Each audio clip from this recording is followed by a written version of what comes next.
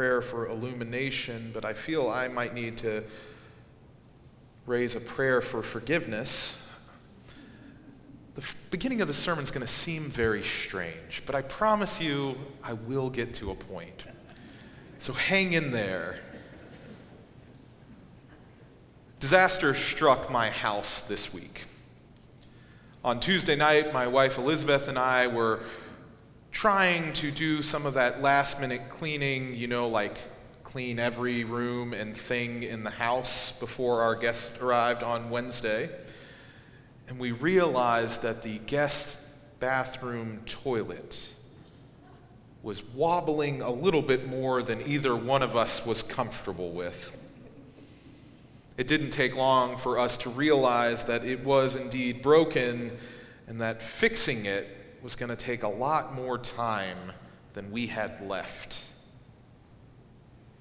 When I was talking to a congregation member the next day, he jokingly described having a broken toilet after having a broken oven as the number 2 worst thing to happen during Thanksgiving week if you are hosting. No pun intended. It's kind of comical how important that little porcelain throne is when you really think about it to your day-to-day life, and what a privilege it really is to have access to one. And this wasn't always the case. Actually, in the history of the toilet, which of course I had to then go and look up, toilets were often reserved for a higher class. It was the kind of infrastructure that wasn't available to everyone. But as the world went on, more and more people had access, and actually in 1596, Sir John Harington built a flush toilet for Queen Elizabeth I. And like the actual throne, and this is how the toilet got the moniker of the throne, it was said that this was one of 2 seats in the entire world that only the Queen could sit on. But from royalty and exclusivity, it became really obvious in the 18th and 19th centuries that toilets were actually and could be a really important part of public health. And so toilets became more and more common. And even here in the year of our Lord 2023, I can attest, after spending an entire morning trying to fix mine, that the toilet, or should I say the throne, remains the most important seat in the house. But to be fair, my preoccupation with thrones actually started well before Tuesday evening, and I didn't tell my wife this, but I think me thinking about thrones may have manifested our problem in some way. And no, I wasn't thinking about toilets, I was thinking about actual thrones. And that may seem really strange to the average person, but when one's preaching on what is known as Christ the King Sunday or Reign of Christ Sunday, thrones actually come up a lot. Thrones are a primary image we have for understanding royalty and rule. And even as we have, as a denomination, reframed this liturgical day to also talk about Matthew 25 and eliminating systemic poverty, we hear in that grounding Matthew 25 scripture the description of the coming day of judgment as Christ sitting on a throne of glory.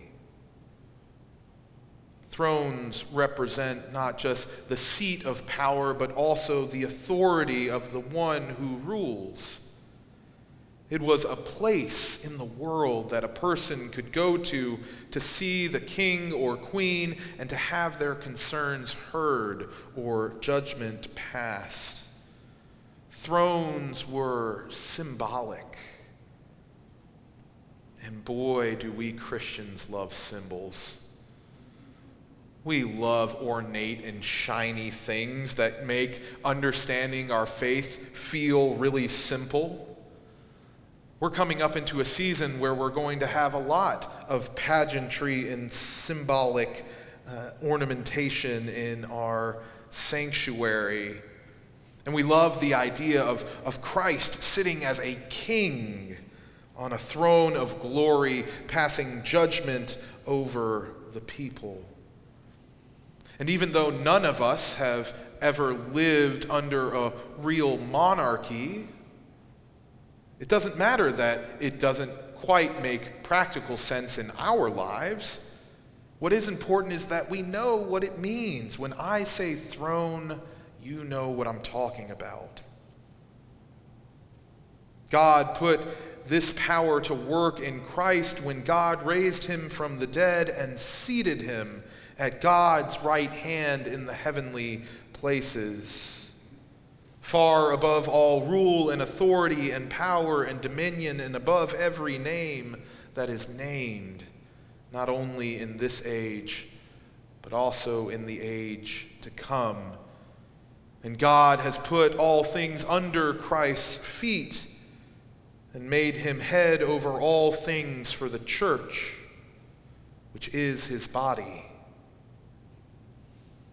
Christ is Lord, Christ is King, Christ is ruler of all. And if we didn't really want to talk about the other scriptures this morning, we might all just agree and go home. We like thrones, or at least we like the idea of thrones, because if we believe in the idea of thrones, then we will know exactly where to find Jesus when we need him. It's like the public of old. All we really want, all we're really craving, is a place to know that we are heard and seen by the one who is to rule over us. And we've tried really hard to make places to encounter and experience Christ.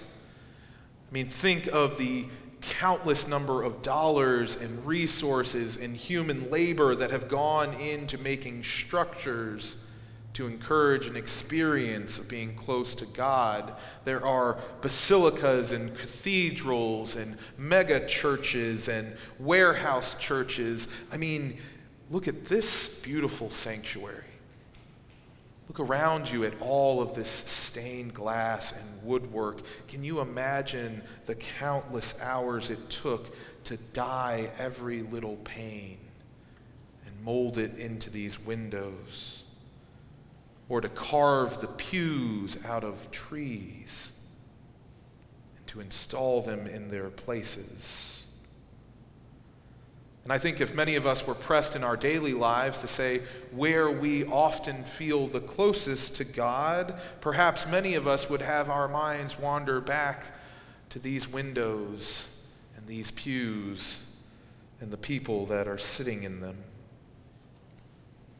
And when buildings were not enough, we also tried to build orthodoxy or ways of believing that could hold us close to this throne of God we seek so much.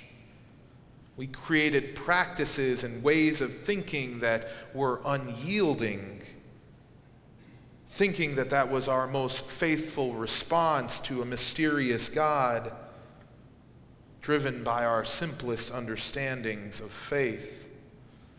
And so we create these liturgical days like Christ the King, as though we need a reminder of the immeasurable greatness of God's power for us who believe.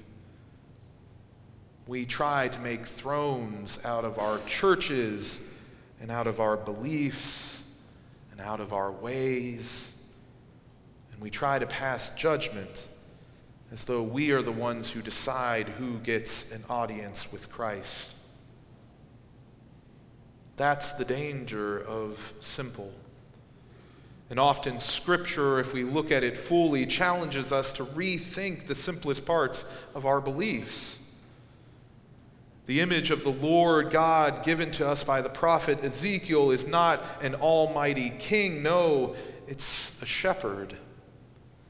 The sheep the shepherd seeks out are not the stout and the strong, but the lost and the injured and the weak. The prophet says, God, I will seek the lost, and I will bring back the strayed, and I will bind up the injured, and I will strengthen the weak. It is not the Lord God calling the sheep to a throne, but rather God going out to be present with the marginalized and to bring them back. And it's the same for Matthew, who says, the Son of Man comes in glory, and he will lift up the ones who cared for the least of those among us. For in caring for them, we care for Christ. So where is the throne of God? Where is the place where we can be present to Christ and have Christ be present to us? Well, friends, that is complicated. It's complicated because there is no one place on earth that is big enough to hold all of God's glory. The complicated truth that Christ points us to this morning and every day of our life is that the throne of God and the opportunity to be present to Christ is in each and every one of us. The opportunity to encounter our risen Lord is in each and every one of us. It is in our brokenness when it is met by the kindness of another. It is in our needs when they are met by the gifts of God offered to us by another. It is in our going out and seeking out one another and standing in solidarity with our neighbors in the margins.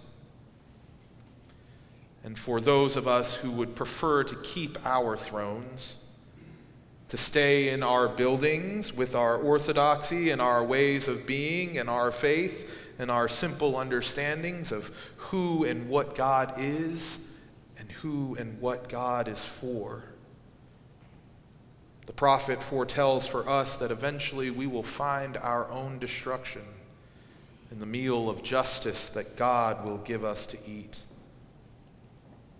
If we really want to proclaim the reign of God, if we really want to say that Christ reigns in our hearts, we can do so by seeking to serve one another. For if we seek as God seeks, and if we find as God finds, then we too will be found by each other, by God's will. So where is the throne? Maybe we should just follow where Christ bids us to go, and we will find them. Amen.